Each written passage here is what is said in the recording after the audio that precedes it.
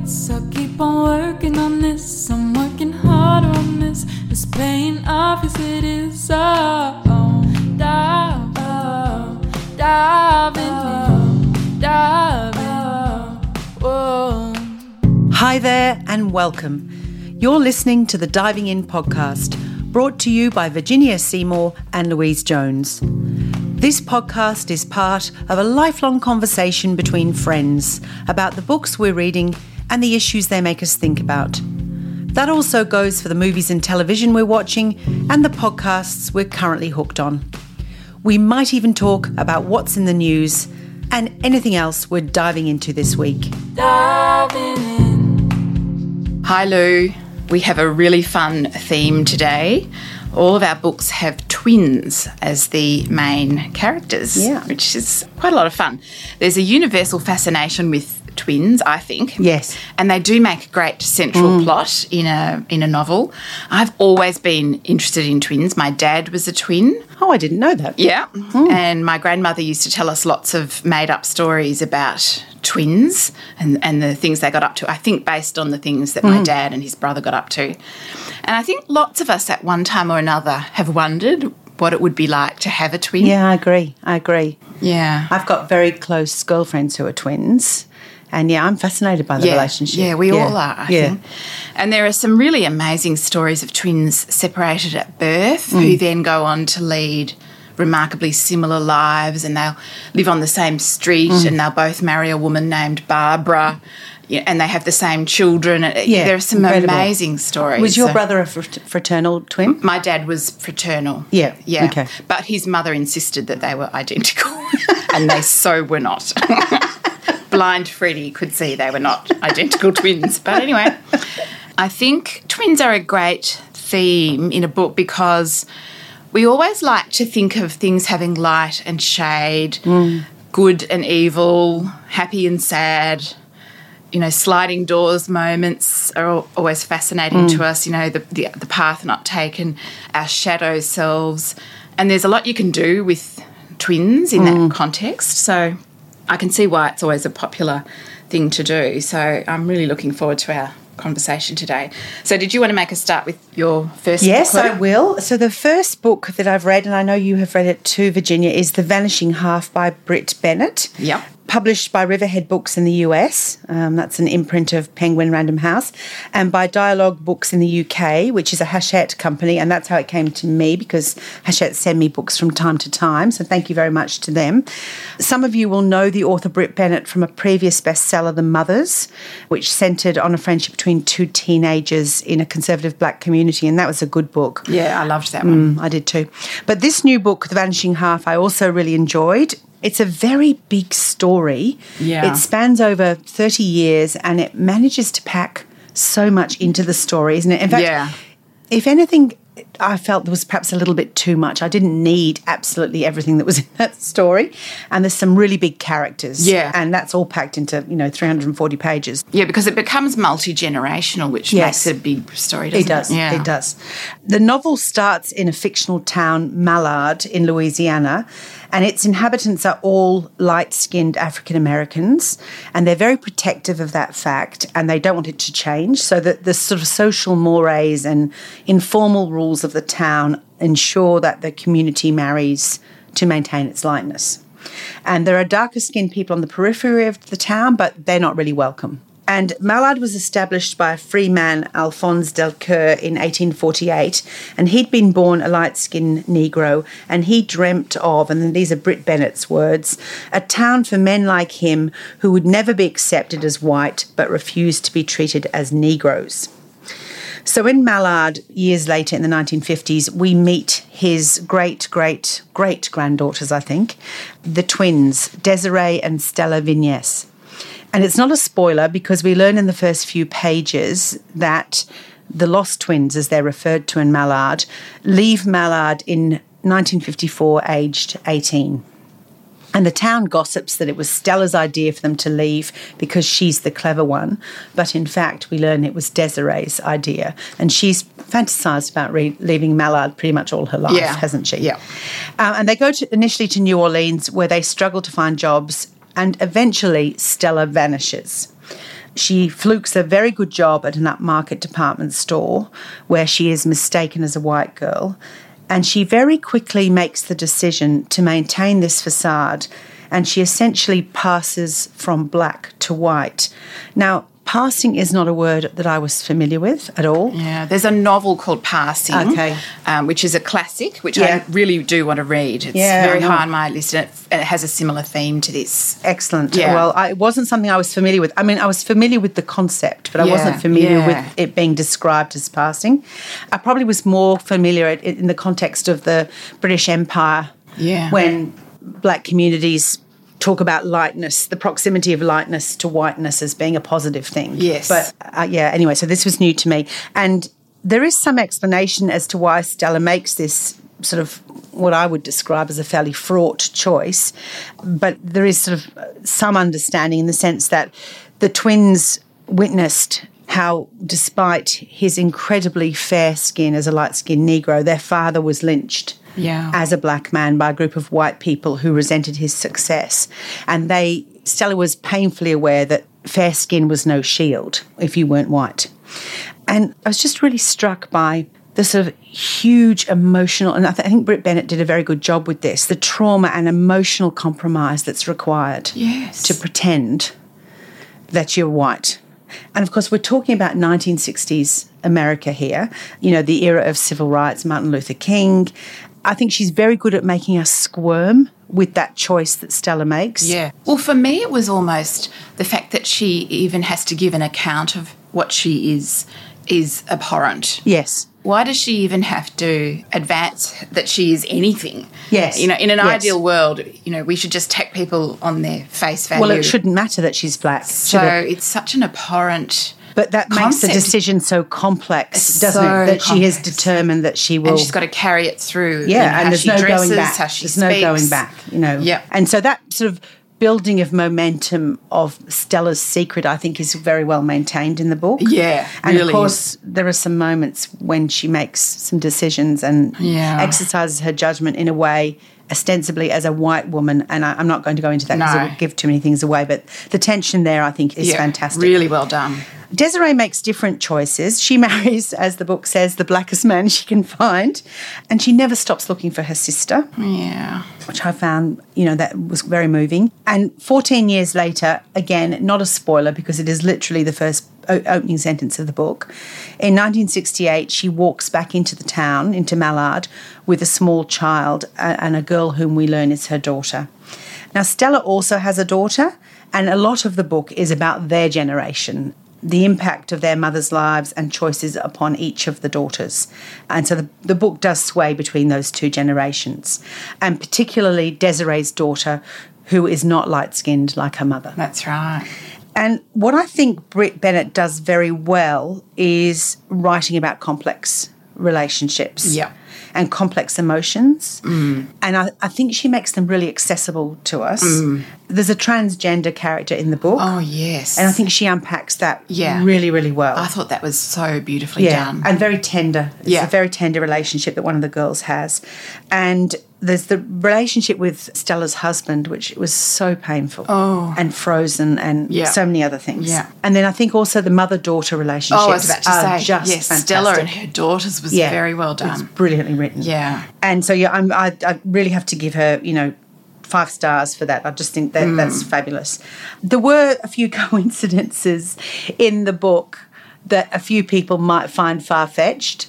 But I don't know. I'm one of those people that kind of thinks the universe does propel people together, as kooky as that is. And I think sometimes some collisions and some meetings is there is a destiny kind of element in there. Yeah. So for me, it didn't bother me at all. No, it didn't bother me either. I know I have heard other people comment on that. Yeah. But I bought it. Yeah, I completely bought it. And I was on board. Yeah. So look, a very, very enjoyable book, and I would definitely recommend people read it. What did you think about the town of Mallard? I thought it was an interesting way she portrayed the town and the people in the town. Yes, it felt a little bit like a movie set, didn't it? Yes, that's a great way to describe it. I was going to say it was a bit like a caricature of a town. It was almost like it had one dimension. Yes. You could fold Yes. down the screen. And so even the people of the town were a bit two-dimensional. And I assume Brit Bennett did this deliberately. Yes, as a device, yes. Because many of the people in the town were only mentioned in terms of what they had to say about the person's skin. Yes. Well, pretty much A colour pretty of a much all of it, person's skin. wasn't it? Yeah. But that made me feel that they were on high alert. Yes. The fact that That was all they were Yeah, about. the fact that that's all she told us about them Yeah. was that to That's me all that you they need were to know. on high alert, and then we know they're on high alert because they notice who's arriving and who's leaving, and they ring up. Yeah. It was a bit Truman Show-esque. Yes, that's so true.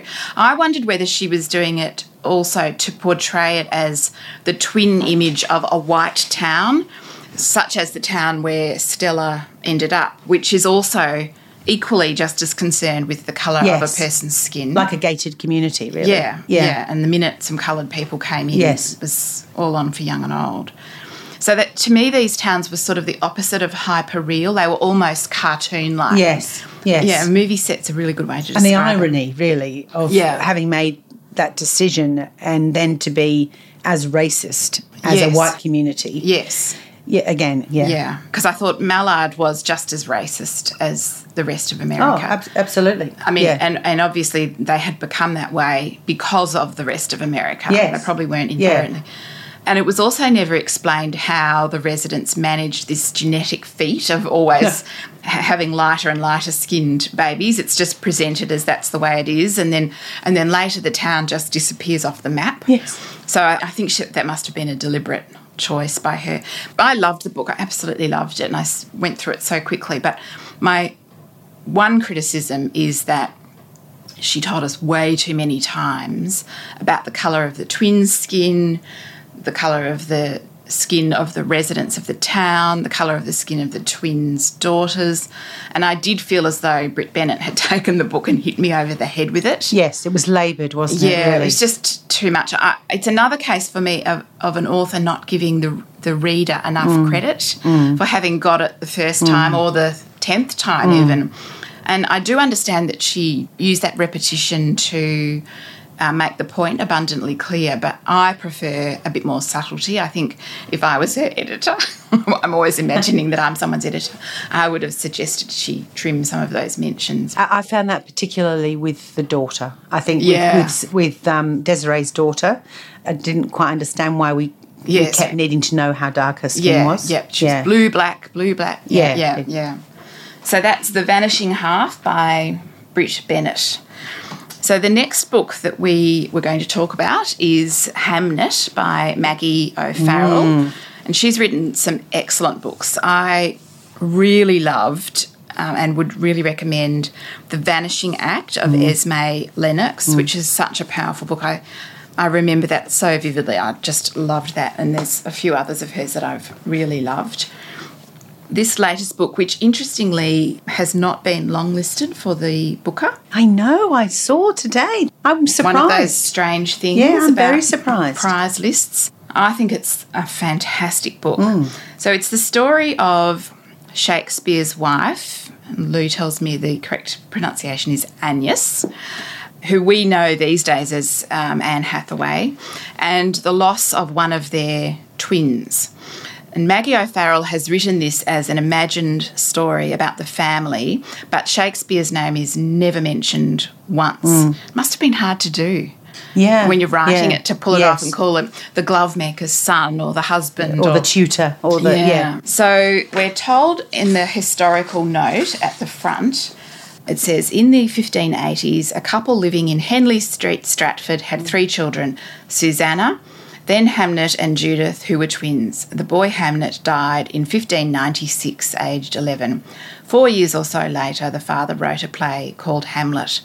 So we know right from the beginning that one of the twins is going to die, so that it's not a spoiler. I just thought her writing in this was excellent, and she's made it a very visual story. To me, it felt as though I was watching it unfold as a Shakespearean play. Absolutely. And she describes the house, or Agnes actually describes it to Shakespeare as an A-shaped house, and Shakespeare's parents live next. Oh, I think they live in the A-shaped house, and then Shakespeare and Agnes live next door in a house that sort of leans up against the main house. And it's all described as though we're looking at houses with the front taken off them, like a row of dolls' houses. Like an elevation, isn't it? Yeah. Shakespeare's father was a glove maker and his shop was part of his house. And he sounds as though he was a horrible, violent man. And as the book begins, Shakespeare is away in London for work, where he goes for long periods, leaving his wife and children in Stratford, living next door to his parents. And the book begins with young Hamnet searching through both houses, desperately trying to find a member of the family, and everybody is out. And he can't understand where everyone's gone. His twin sister Judith has become feverish and he has had to run for the doctor. And it becomes apparent that the plague has found the family. And Maggie O'Farrell writes the most fabulous chapter about how the plague came to England and exactly how it came to be contracted by Judith. And it starts with a cabin boy leaving a ship in Alexandria in Egypt to get some food on the dock. And he comes across a man with a monkey on a gold chain. And he gets chatting to them and he's rather taken with a monkey, and the monkey climbs onto the boy's head and leaves a flea in the boy's neckerchief. And then the boy goes back to the ship and cuddles the ship's cat. They obviously had lots of cats on the ships to deal with the rats. And then the flea jumps from the boy's neckerchief into the cat's fur, and then on it goes for about 12 pages. It's fabulous, and it isn't never it? gets boring. No, it's great. Until it ends up in the wrapping of some Murano glass beads from Venice that Judith has ordered. And it's just so clever and well done. I absolutely loved it. I know, I thought it was excellent, excellent. I love the book too. The twins in the book, Hamnet and Judith, are obviously an integral part of the story of the family. Throughout the whole book, we are being propelled towards Hamnet's death. But the story is really about their mother, Agnes. I listened to an interview Maggie O'Farrell gave at the Stratford-upon-Avon Literary Festival this year in March. And look, it's easy to, if you Google it, it's easy to find it. And she really got me thinking about the idea of, which you premised at the beginning, you know, shifting our focus from the famous person and what they do and what makes them famous, and in this case, moving to their domestic environment and learning this whole new narration about their life. And they're only this bit player, and I love that. And, of course, from the perspective of the people who are closest to them. And like all writers, we know that Shakespeare would have drawn from his own experience or life, but other than the connection to his son and writing the play Hamlet, the sort of nods to his plays, I think, are quite subtle in the book and they don't intrude. But when he first meets Agnes, he's quite a bit younger than her. He's 18 and she's 26. And he's been engaged as a tutor for her younger siblings. And his first thought is that she's a boy. Yeah. And Shakespeare often toyed with gender and appearance. In As You Like It, Rosalind dresses up as a boy. And in Twelfth Night, also known as What You Will, Viola has a twin, Sebastian, doesn't she? Yep. From whom she's separated, and Viola masquerades as a boy. Yep. And, of course, Hamnet and his twin Judith are very physically similar. Are we told they're identical twins? But they can't be. Of course they're not. Yeah. Of course they're not. Yeah. But they are very, very similar. And very close. Very close, yeah. Now, Agnes's own mother has died in childbirth, and she has a brother with whom she's very close, Bartholomew. I thought the relationship with Bartholomew was beautifully written. Yeah, I did too. I loved that. Such a close, caring... He was a fabulous character. I really thought he was great. Agnes becomes pregnant to the tutor and she moves to live with his family in this A-frame house that you've mentioned. But she's moving effectively from the country to a town and she's treated with a great deal of suspicion, isn't she? Yeah. She's what I describe as a really visceral woman. She's deeply intuitive and responsive to her environment. Turns out that she has a gift for plants and herbs, and she becomes sought after in the town for the potions and her medicinal cures. So people are very wary of her. Yeah. Because she doesn't conform, but they also seek her out when it suits them. Yeah. Particularly for her healing skills. You know, the word witch comes to mind. Yes. There is... Oh, for sure. You know, she's very otherworldly. yeah. And you wonder how it could have gone the other way had she not had something to offer the town, I suppose. And look, it's Agnes who actually instinctively and intuitively knowing her husband as well as she does, she encourages him and he manipulates the situation to make sure he gets to go to London. She puts his needs and his creativity before her well own. ahead of her own, yeah. And, of course, that is what actually happened, but it's also perfect for the context of the story because it leaves Agnes at the heart of it and Shakespeare has gone.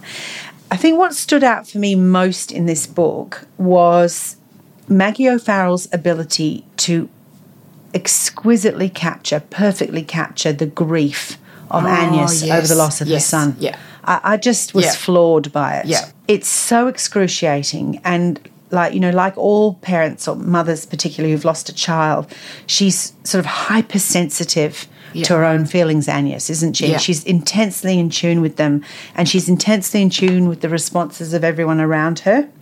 I think it's an amazing tribute to grief. I think it's brilliantly written. Yeah, I agree. And, of course, she also details the impact of the loss of their son on their marriage and then, of course, the elements of estrangement and blame. And I just think she's done an incredible job of entrapping the negative spaces between Agnes and her husband and everyone around her. Yeah. Sort of the things they can't say, the things they don't say. The emotion close to the surface is so palpable. I just can't talk about that enough. But I guess what's so remarkable about that is, of course, the book is set in the 1600s and there's Maggie O'Farrell observes a sort of almost a formality to their expression and their writing, which creates an atmosphere of that era. And yet the grief and loss is so universal and so accessible to us in 2020. Yeah. So just extraordinary. A really beautiful book. Yeah. I loved it. Yeah, I agree. I thought it was just wonderful. There's a few of her books that I still haven't read, and reading this has reminded me that I need to seek out the ones I've not yet read because she's just a sensational writer. Yeah, I loved it. Okay, my final book is called A Saint from Texas by Edmund White, and it was sent to me by Bloomsbury. I haven't read Edmund White before, although I have seen his book Flaneur all over Instagram, and when I look how many books he's written.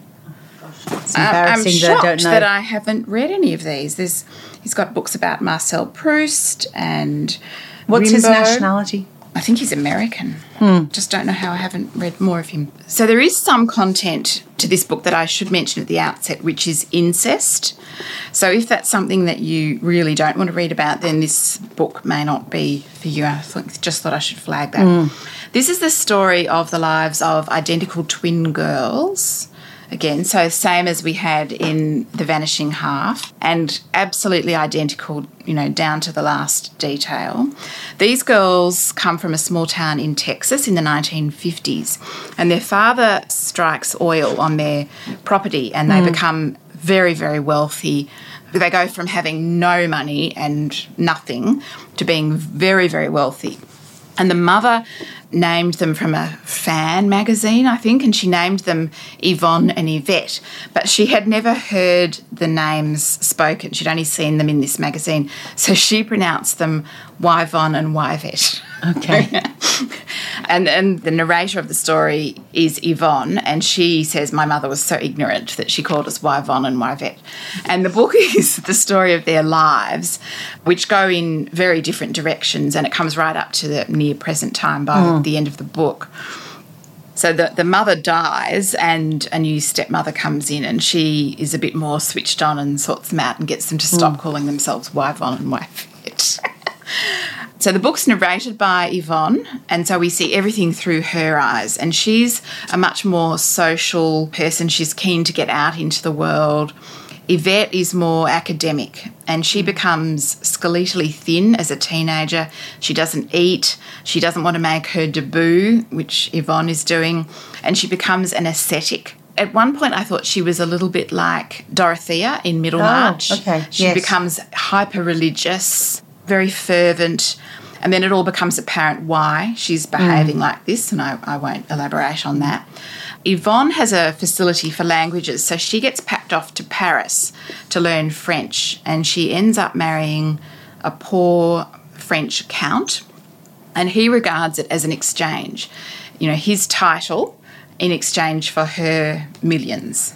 Wow. So she becomes a countess I think she actually becomes a baroness, I'm not sure. And he uses all her millions that she earns every year to completely rebuild the family chateau and decorate it with antiques. And so they have this very strange marriage where it's a bargain. It's quite cold and calculating, superficial, really. yeah. And I think she realises that she hasn't got a very good deal. I'm not sure that she even really cared about becoming a countess. I don't know. So she gives birth to a pair of twins herself, a boy and a girl. And then the story is mostly about her life in France. There's lots of adultery, very lavish living, and it gets quite dark towards the end of the book, and there is a murder.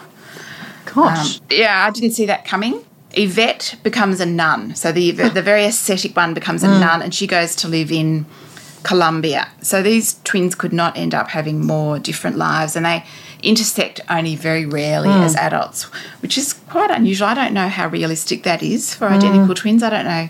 I would have thought that they would want to Remain be together connected. more. Yeah. It's an enjoyable book. His writing is very good, but there are not a lot of underlying messages or themes in the book, and there's not really any social commentary other than sort of what a waste it is being rich and just spending a lot of money on antiques and renovating a castle. I don't know. So whilst I had no trouble finishing it, and I really did want to know what happened to everybody, I was left at the end sort of wondering a little bit what the point of the story was. And I think these days, and it's probably me, I think most of the books that I read these days have a point. Yes. And in this case, the point was really just a made-up story about some very rich people. Yeah, okay. Who choose different paths in life. And I think there obviously is a place for novels that are a diversion and just a story for a story's sake. And I do read books like that, books that are just escapism, you know, and there's lots like, you know, you think mysteries, cosy mysteries, absolutely. romance novels. And then there's a big place for those. But it's not as if that sounds like it even falls into No. a well-worn genre like No. crime or, you know, like it's sort of packed full of all sorts of things. Yeah, it's just a story. It's a mishmash. You know, he's a storyteller, I would Yes. say, this guy. And it was entertaining. But, yeah, I suspect that I probably, at the age I'm at now, I'm looking for something a bit more.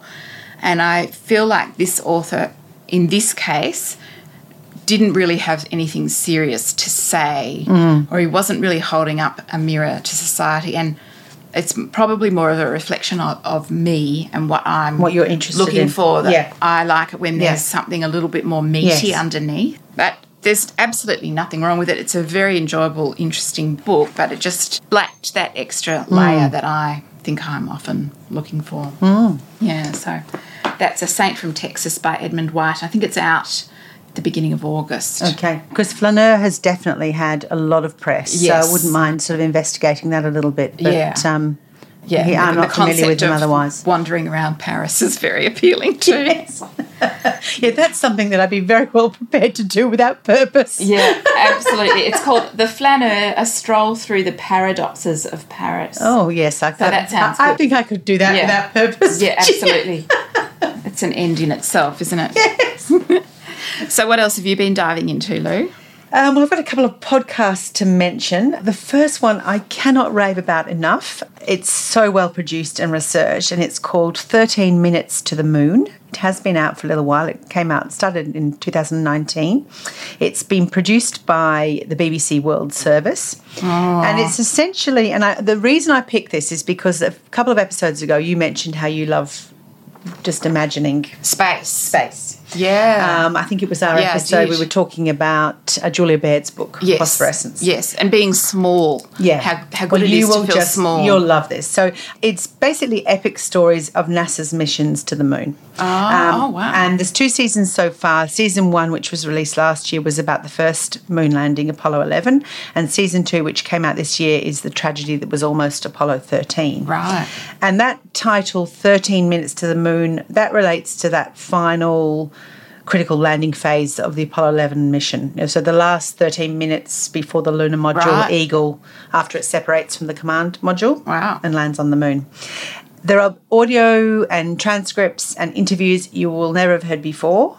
So for me, it was an event that I thought I knew all about, but there's so much extra stuff in the podcast. It's really good, and it's just so beautifully. The guy, Kevin Fong, who does all the interviews, he's fantastic.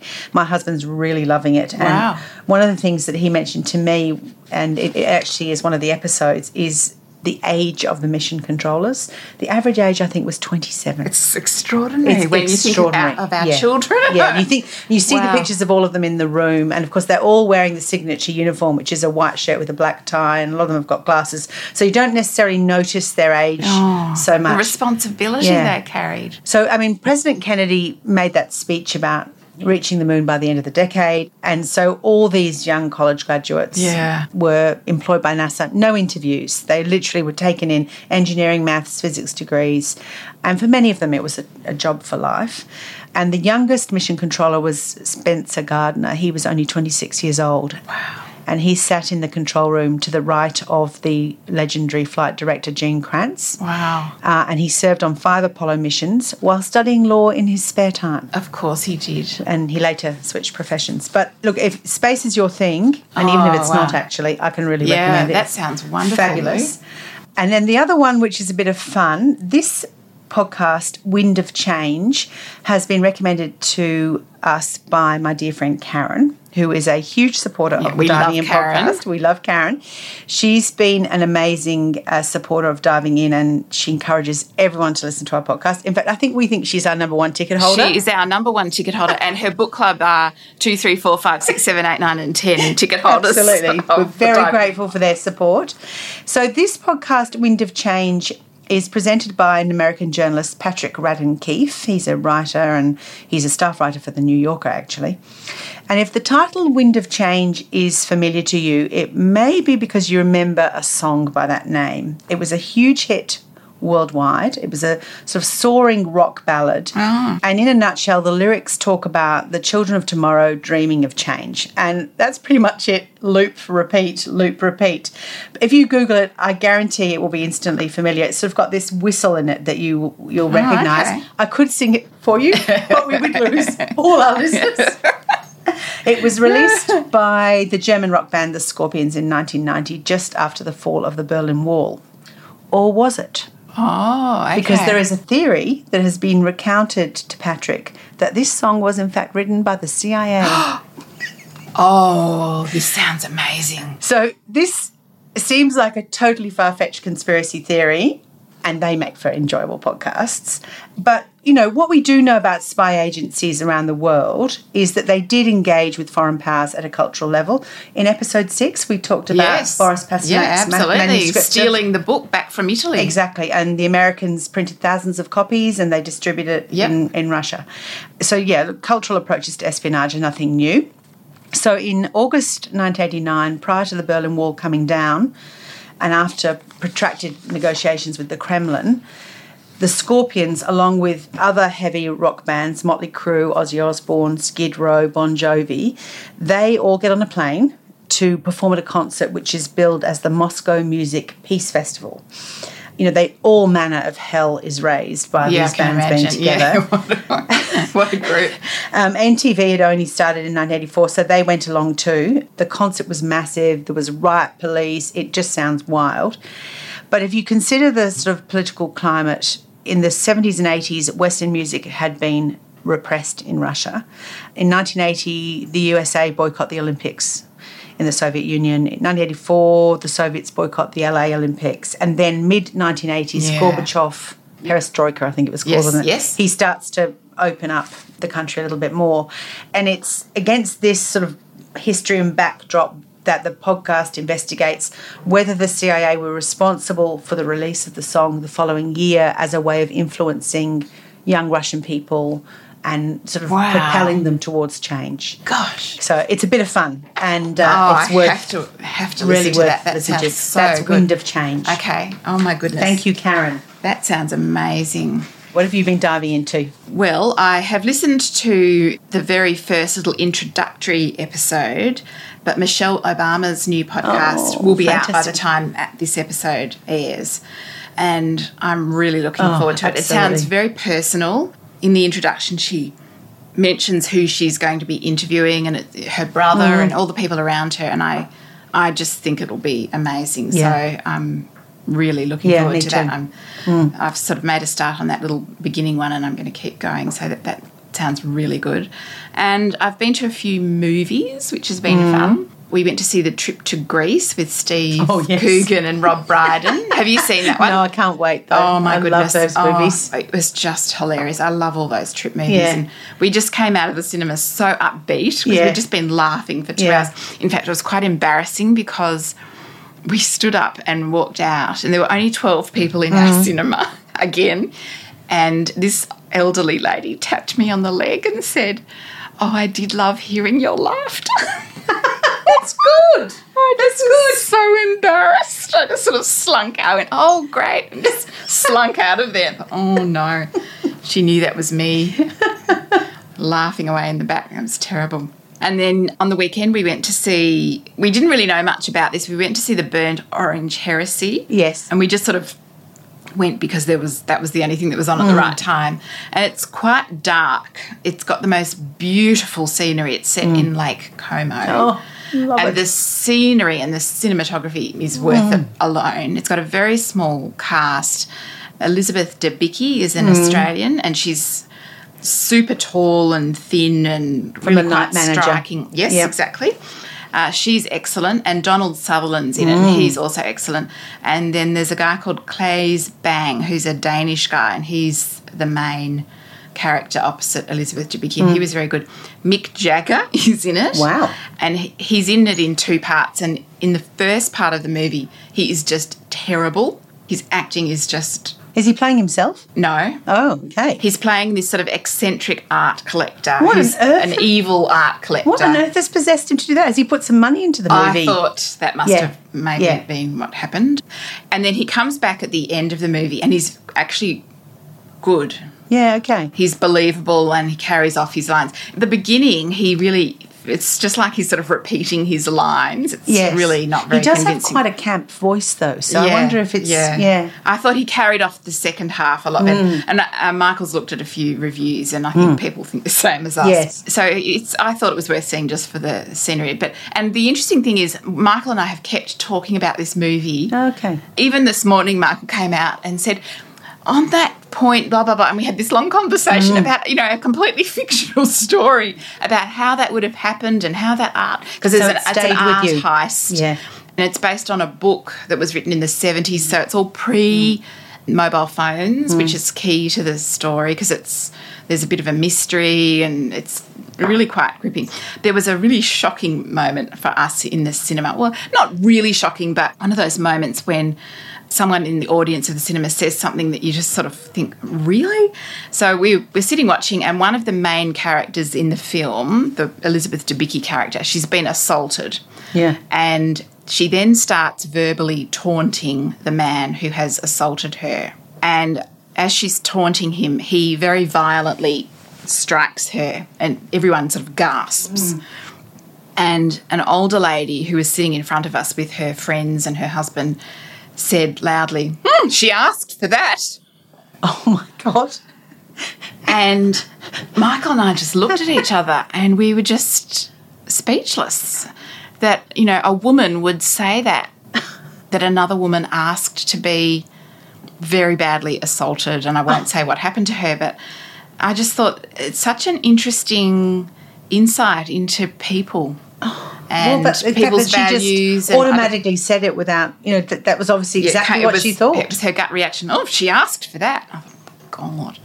So we could not stop talking about that after the movie either. Just what does that say about her and her values? And I don't know. It's very interesting, isn't it, to reflect on people, and they don't always think like we do. No. Yeah, you assume that they do. I'm often shocked by that when people don't think the same way as me.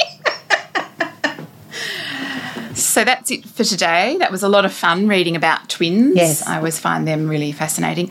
And I think we'll probably be posting some books that we have on our shelves that have twins as the absolutely. characters. Because when we started thinking about this, there are so many. So it's quite fun to think of other books that have been really good with twins. And once you start thinking of it, you can't stop. And maybe our listeners will tell us about a few more as well, which would and be books good. that they've tell us books that you've loved that have had twins as the main character, because it's really a lot of fun what you can do with twins and that whole sort of shadow self idea. We'll be back soon. We've got another interesting episode planned. We'll go home now and start reading for. Yes. And we'll see you then. Bye. Bye now. We really enjoyed today's episode. Thank you for listening, and thank you for all your lovely reviews too. If you want to know more about today's books or anything else we've talked about, you'll find them in the show notes. And we feature most of the books on our Instagram page too, at diving_in_podcast. And if you'd like to share any books that you've been diving into, we'd love to hear from you. Please email us at hello@divinginpodcast.com. Bye for now. Breaking up, shaping out, working it, diving.